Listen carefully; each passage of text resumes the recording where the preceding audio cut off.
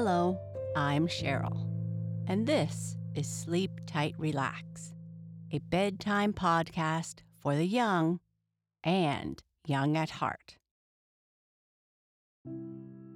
If you are enjoying the podcast and would like to show your support, then we would love for you to check out Sleep Tight Premium. Not only would your support help us to continue producing the show, but our premium feed is all about supporting your sleep time routine. For September, we are offering 50% off all our plans for the first 3 months and 50% off our already discounted yearly plan. Check out sleeptightpremium.com or follow the link in our show notes. Thank you.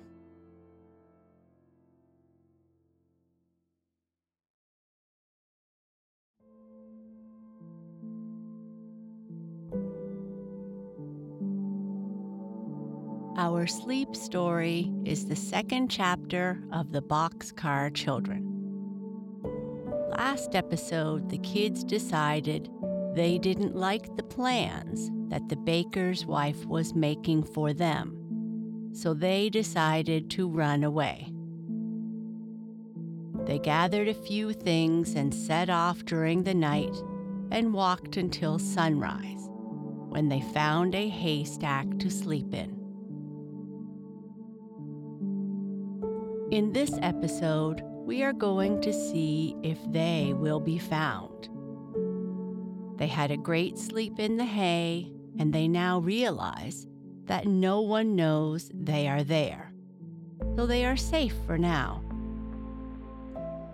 When nighttime comes, they start walking again, not sure where they should go next, until they hear someone talking and realize which way they need to go.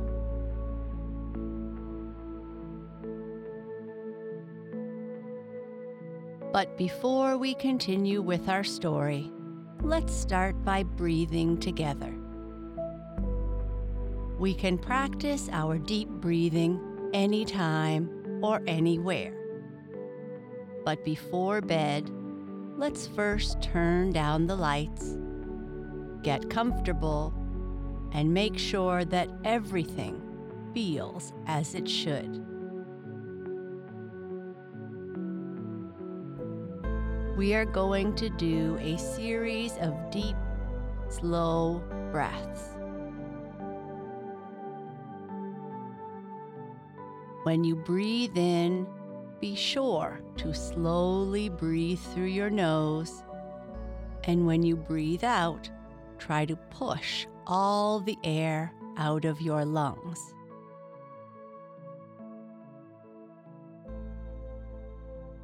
We often talk about taking belly breaths or filling your belly up like a balloon. If that helps you visualize the kind of breath to take, then please try.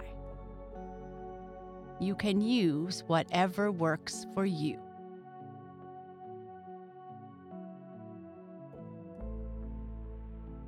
Now, inhale slowly through your nose and count to 4 in your head, filling your lungs with more air with each number. Hold your breath and count to 4 in your head, and slowly exhale through your mouth, focusing on getting all the air out of your lungs.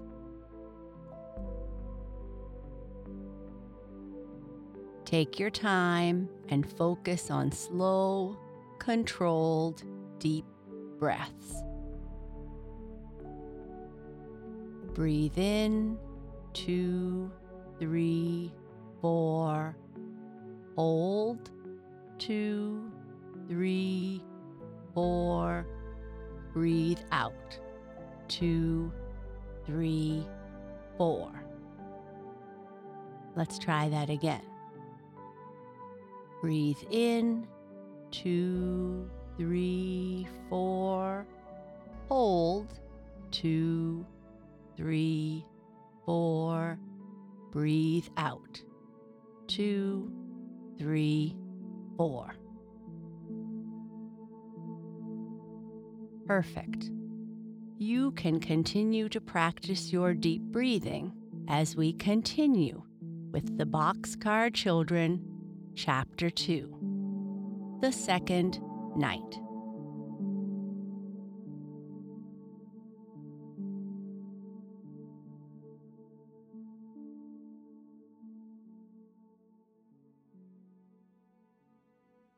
The roosters crowed and the hens clucked. The farmer's wife began to get breakfast, and the 4 children slept on. Lunchtime came and went, and still they slept. For you must remember that they had been awake and walking during the whole night. In fact, it was nearly 7 o'clock in the evening when they awoke. Luckily, all the others woke before Benny. "Can you hear me, Jess?" said Henry, speaking very low through the wall of hay.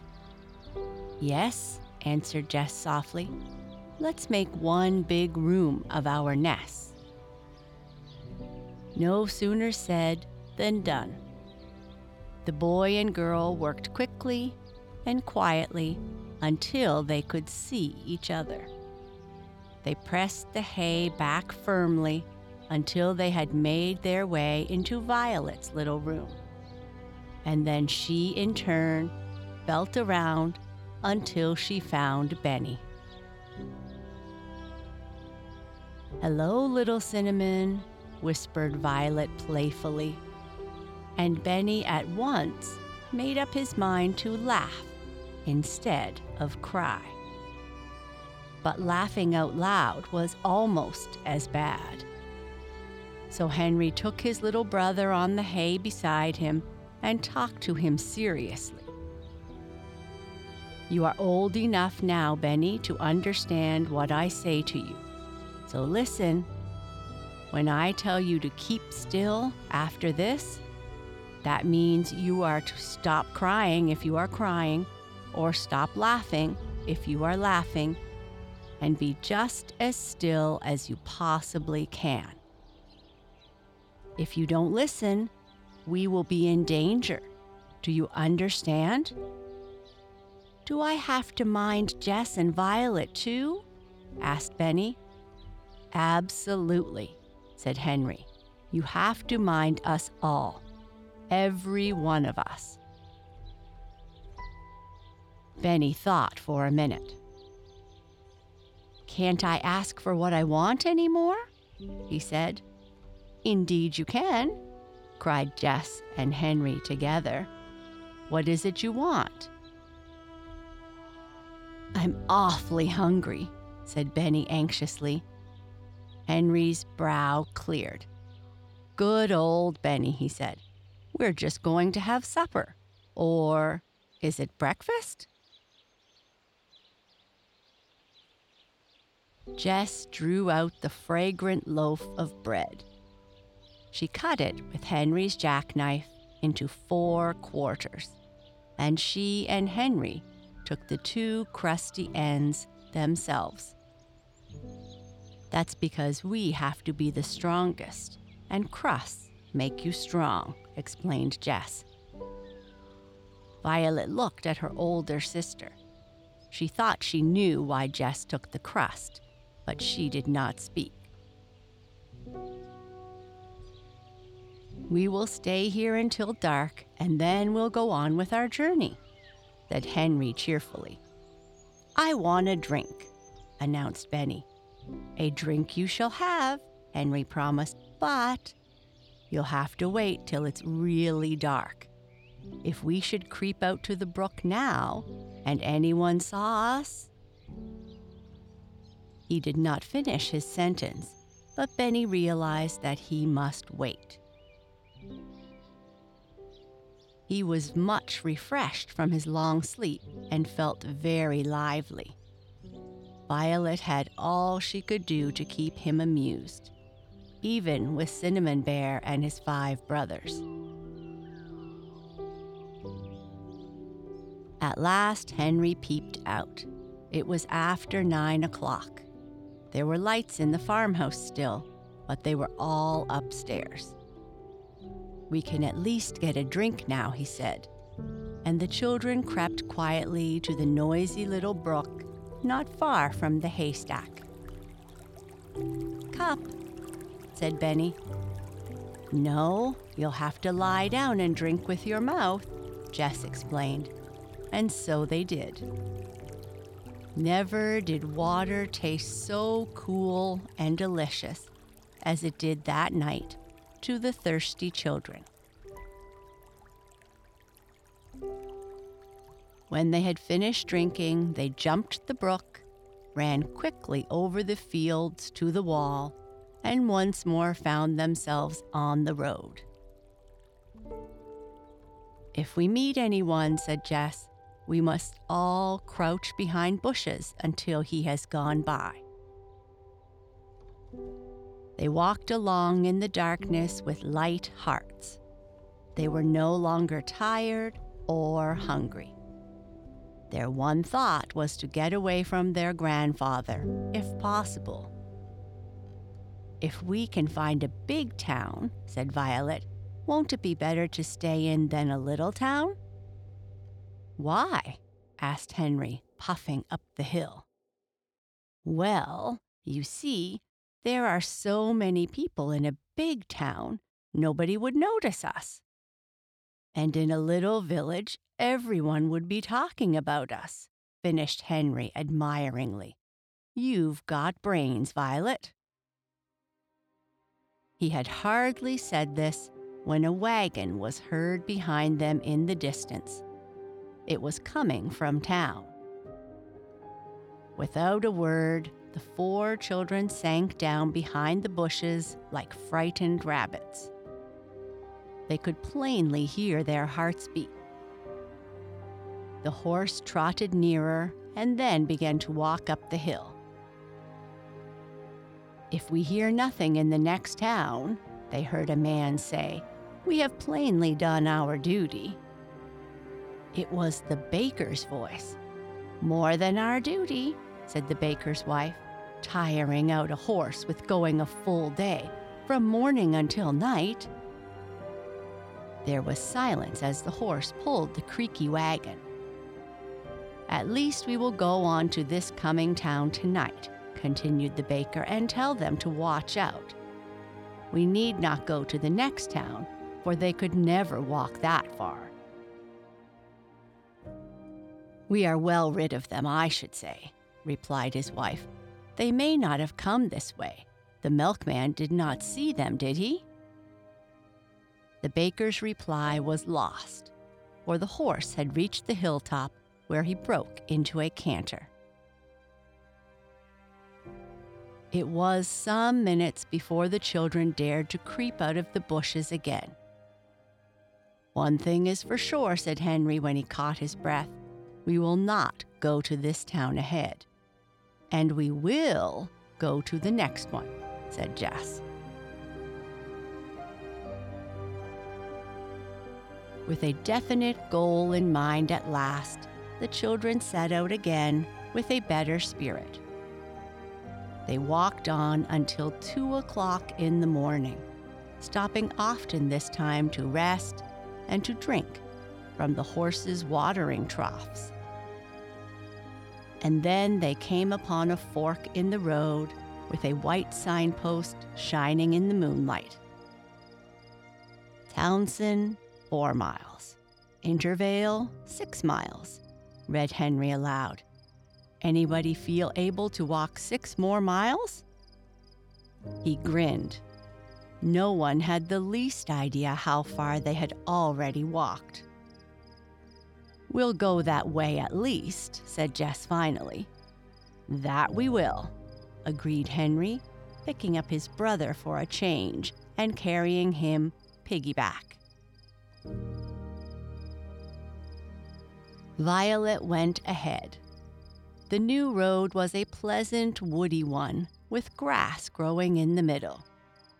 The children could not see the grass, but they could feel it as they walked. "Not many people pass this way, I guess," remarked Violet.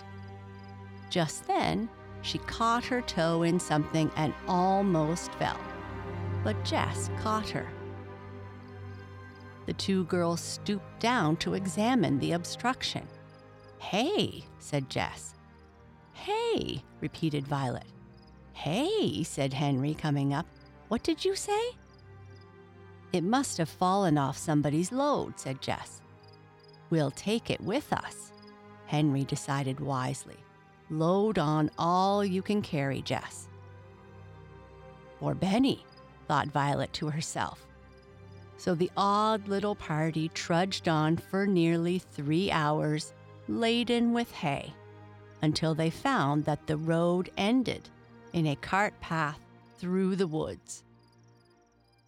"Oh dear," exclaimed Jess, almost ready to cry with disappointment. "What's the matter?" demanded Henry in astonishment. "Isn't the woods a good place to sleep? We can't sleep on the road, you know." "It does seem nice and far away from people," admitted Jess, "and it's almost morning." As they stood still at the entrance to the woods, they heard the rumble of a train. It roared down the valley at a great rate and passed them on the other side of the woods, thundering along toward the city. "Never mind the train either," remarked Henry. "It isn't so awfully near, and even if it were, it couldn't see us." He set his brother down and peered into the woods. It was very warm. "Listen," said Benny. "Listen," echoed Violet. "More water," Benny cried, catching his big brother by the hand. "It is only another brook," said Henry with a thankful heart. "He wants a drink." The trickle of water sounded very pleasant to all the children as they lay down once more to drink. Benny was too sleepy to eat. Jess quickly found a dry spot thick with moss between 2 stones. Upon this moss, the 3 older children spread the hay in the shape of an oval bed. Benny tumbled into it with a great sigh of satisfaction, while the sisters tucked the hay around him. "Pine needles up here, Jess?" called Henry from the slope. Each of them quickly scraped together a fragrant pile for a pillow and once more lay down to sleep with hardly a thought of fear. "I only hope we won't have a thunderstorm," said Jess to herself as she shut her tired eyes. And she did not open them for a long time, although the dark gray clouds piled higher and more thickly over the sleeping children.